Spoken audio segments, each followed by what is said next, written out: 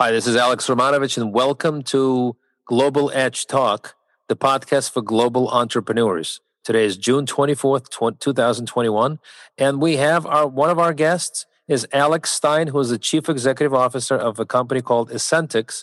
Hello, Alex. Hello, Alex. Yeah. So we're going to talk about your path to success with Eccentex, and it's a very interesting path.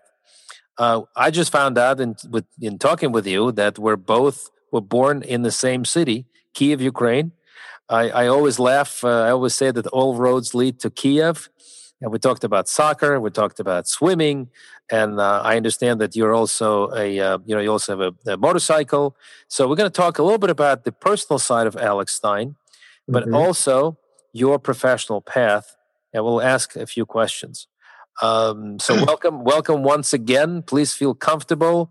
Global Edge Talk is about entrepreneurs who are on the edge, who also have the edge. We strongly believe that people who go through globally, who go through some challenges, go through a number of different trials and tribulations, then come out the other end with success. That's what you need. You need to have the edge. You need to be on the edge. And that is exactly what Global Edge Talk is about. Alex, let's talk about your early days. You were born in Kiev, Ukraine. By the way, the Ukrainian team is fighting in the 1/8 finals at the European Soccer Championship right now. So we're rooting for them.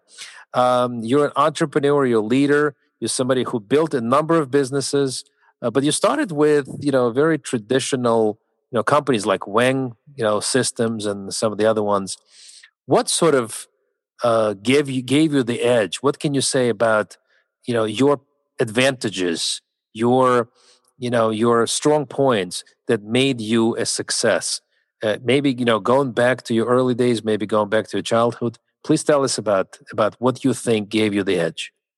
Yeah, Alex, I think, being, very competitive from early days. And again, when you go back to history and I look at the Kiev, I was part of the swim team. I actually played for the youth Dynamo Kiev team. Then, when we immigrated to the United States in 1980, again, I joined the Jewish Community Center and, was swimming for them. And then, was swimming for the school. And, in college, I was very competitive and, one of the top breaststrokers and butterflies in the school. So, having the competitive genes, I would say, right? I mean, made me very competitive in business. I like to win. Let's put it this way. And I think that drive always been there. And even like today, I just hate to lose. I hate to win. And I will go until things gets done. That's my nature. Alex, you mentioned something really interesting right now. You said competitive genes. Do you think that, being competitive, being successful is genetic, or do you think this is something that could be acquired? So I think it's, being competitive is genetic, at least if I look at myself. It just helped me in life. And I always just, go forward, even if something doesn't happen. And, I just, like to win. That's kind of my nature. A lot of entrepreneurs globally are listening to this podcast, and, winning is part of any success, obviously. But let's talk about losing. Let's talk about what you've learned by losing something that helped you win. Let's also talk about under what circumstances you would be willing to repeat the same experience so you can gain some advantage. Yeah, one thing that I learned, I mean, when you lose, you learn for, why you lost, and just you need to, put yourself together and move on, just like in any sports, and try to win the next time. And that's what I do. We lose. We talked about this, with my guys, and it's okay. This is why we lost, and just, move forward, learn from your mistakes. That's kind of my nature.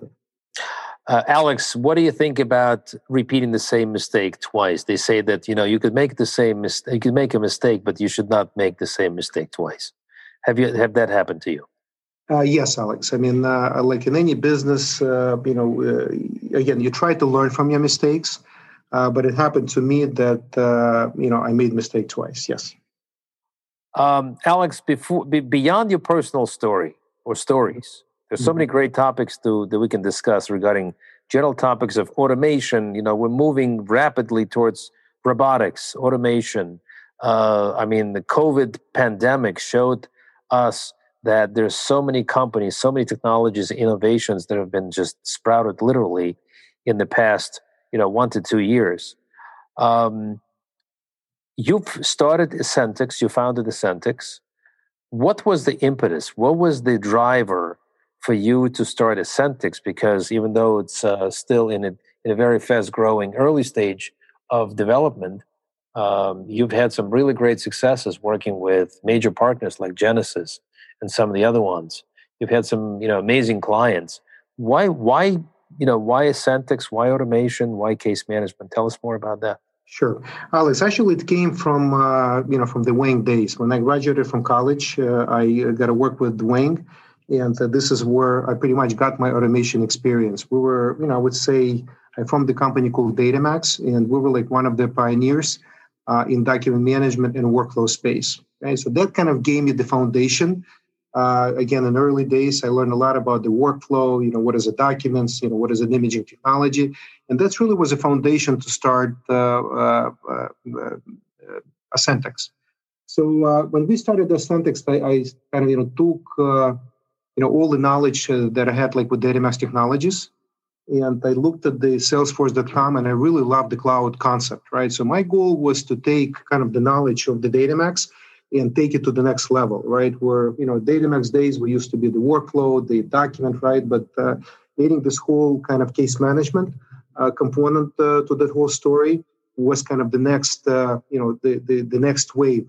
And putting everything in the cloud was another kind of idea that I learned from Salesforce.com. So again, kind of I took the ideas from Datamax, I took all the cloud concept from Salesforce.com, and that was the foundation of Eccentex.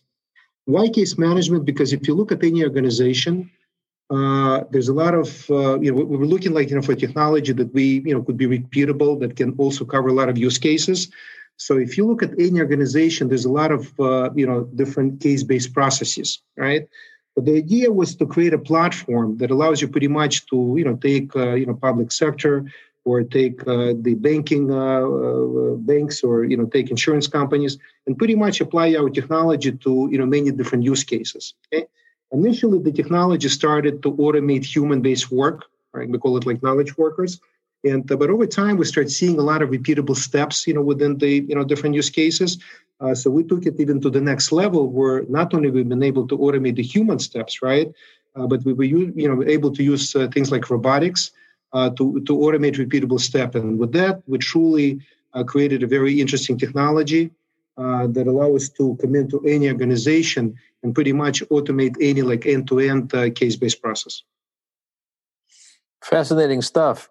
Let me ask you a question about COVID. Mm-hmm. Do you think, a lot of folks are saying in the software business, in the platform business, in startup space, a lot of folks are saying that actually they've benefited greatly from COVID.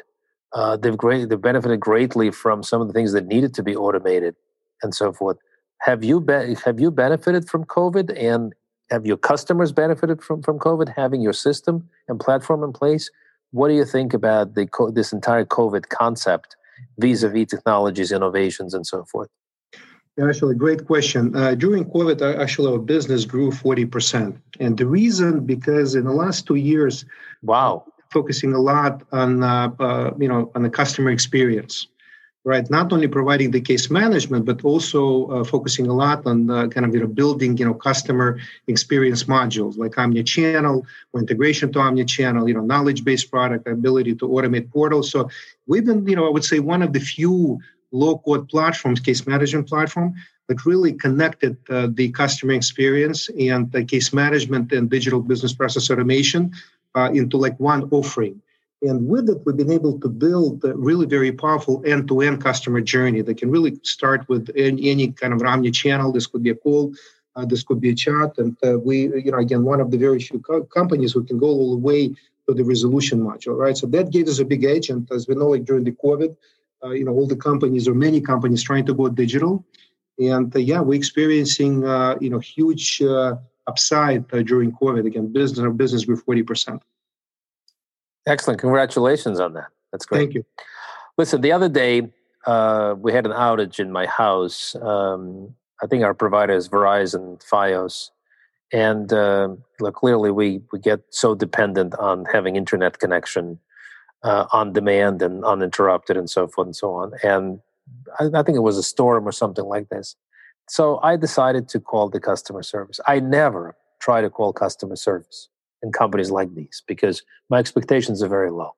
But, we're in the age of automation. We're in the age of new technologies and customer service automation and so forth. So I decided to take a chance. What a horrific experience. Let me ask you, do you think that the customer service of the future is going to be totally automated? Because that's a thought that I had. This person is definitely not going to help me. We're running in circles, and I wish there was a robot sitting on the other side of the phone line. Do you feel that this is the sentiment of many folks out there? And do you feel that one day customer service will be completely automated? You know what? I think big percentage. I mean, if I will, look at the future and look at 90% of the tickets that's coming through through the company, I think most of it will be done through the robot or like chatbots or some kind of self-service technology. So yeah, we kind of begin to see the trend, and with AI, with machine learning, with artificial intelligence. And I really feel that moving forward, we're actually also working on this problem, not problem, but we're working on these type of solutions right now. And moving forward, a lot of customer service requests will be done through either robot or some kind of a chatbot and artificial intelligence. Absolutely. The other question I have was about the global nature of the business. This is a global entrepreneurship podcast, so we have to talk about global. And just now we spoke about you traveling internationally or beginning to travel internationally because of COVID. I've already made it over the ocean to a couple of countries myself in the past 6 months. With the economy coming back, do you see any major shifts in automation, low-code development, maybe case management as it pertains to not just customer service, but marketing, sales, global expansion, things of that nature, scalability. Is there, does it matter if the business is local or if the business is global? Does your platform give the global business an advantage of being global and scaling globally? Tell us more about that. So, the companies in today's environment, companies trying to be a lot more competitive, and because of that, they need to come up with the new products. They need to roll new projects much quicker, and that's where low-code platform like Eccentex allows them to deliver this project very quickly. This whole kind of agility, ability to roll project very quickly. Yep. Right. Ability to manage the workforce, people who can work from home, live and work. So absolutely, the low-code technology that we offer is ideal for this environment. And specifically, the ability to have that omni-channel and customer experience also gives us companies edge, where customers really can do requests from any channel, which is another kind of a big movement in the industry right now. It's interesting. You talked about acceleration. During COVID as well, as you know, a lot of the CIOs and CTOs, chief technology officers, mentioned that the companies came to them and said, listen, remember that digital transformation project that we were putting on the long burner? Well, let's do it now because we need more speed. We need to accelerate. We now have remote workers. We now have pressures from the, to cut costs and so forth. And by golly, everybody started to do in quote unquote digital transformation express, right? Is this what you're talking about? Are you talking about having the ability, because you don't have to program too much, because you have the ability to have very little code, because you have a number of automated functions, you can literally visually snap those functions together and create the workflow. Is that possible then to help companies to transform digitally using your platform? Absolutely. That's exactly what we do today. And that's exactly what happened during the COVID, right? That the companies realizing that, they need the new ways to basically, drive the business. And that's exactly what our technology does. It helps these companies to very quickly mass map these, digital processes and implement them. So yeah, without digital transformation, they basically can't survive. Great. Now, any great product requires a great product manager, a great head of product design, product implementation. And I believe you have a person like that in your company, and his name is Max Gill. I'd like to bring Max into this conversation so he can tell us a little bit more about some of the cool functions, maybe something that's related to omni-channel automation, be it email or social or case management processing, what have you. Max, welcome to the studio. Hi, Alex. Max, tell us about the platform itself, maybe in a little more detail in terms of what does it take for a product manager or head of product to design a product like this? The product has to be, just like the name says, it has to be visual, it has to be intuitive, it has to give you a lot of functionality to produce virtually no code or very low code. Um, what goes into designing a product like that? I think the biggest asset I had when designing this product was the understanding of the market space. So Alex and I quickly understood that IT departments are generally shrinking, and the business units themselves were kind of taking on more and more responsibility for their own applications that they need within their own teams or departments. And one of the reasons was that people can't really wait for IT to constantly go and design the applications every team needs. And the time it takes to write those requirements, really make it understandable to external units how to do it, is just too long. So Alex and I really sat down and we wanted to figure out how is it we can make enterprise-grade applications, but to be designed by business people. And so that was kind of, that took experience, unfortunately. Definitely once you have the experience, honing in on the exact problem was easier from Gartner to research to speaking to customers. But I spent a few years actually doing project implementation in the professional services side to really understand what the problem was. And I think that's what's really important, at least in the B2B space, is to understand the problem you're trying to solve. Right. A very important aspect of this. Let me ask you another question regarding futures. So we've seen a tremendous spike in automation, in low-code processing and development and so forth. What do you think is going to happen next? What is going to be the major the major moment where we'll say, oh my goodness, this is going to be an improvement again for the enterprise or mid-sized business, for the customer service area. So what's in the store for us in the next 3 to 5 years? That's a really meaning-loaded question. So AI is really honestly just starting to take off. So we're going to be able to see more and more fruition from it, because the more systems that start connecting to AI, the more information the AI engine has to really start not so much automating work, because automating work is always going to continue to happen, but really assisting the human in doing the work that the computer really can't or shouldn't.